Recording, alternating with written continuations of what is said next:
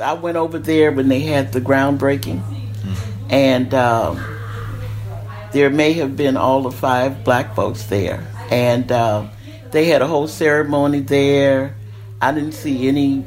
I'm not seeing evidence of any real black participation in any of it, and it's right in the center of a black community.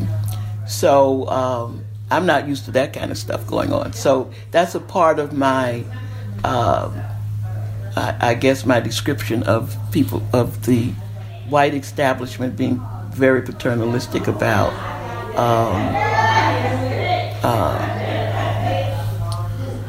their treatment or interaction with black folks.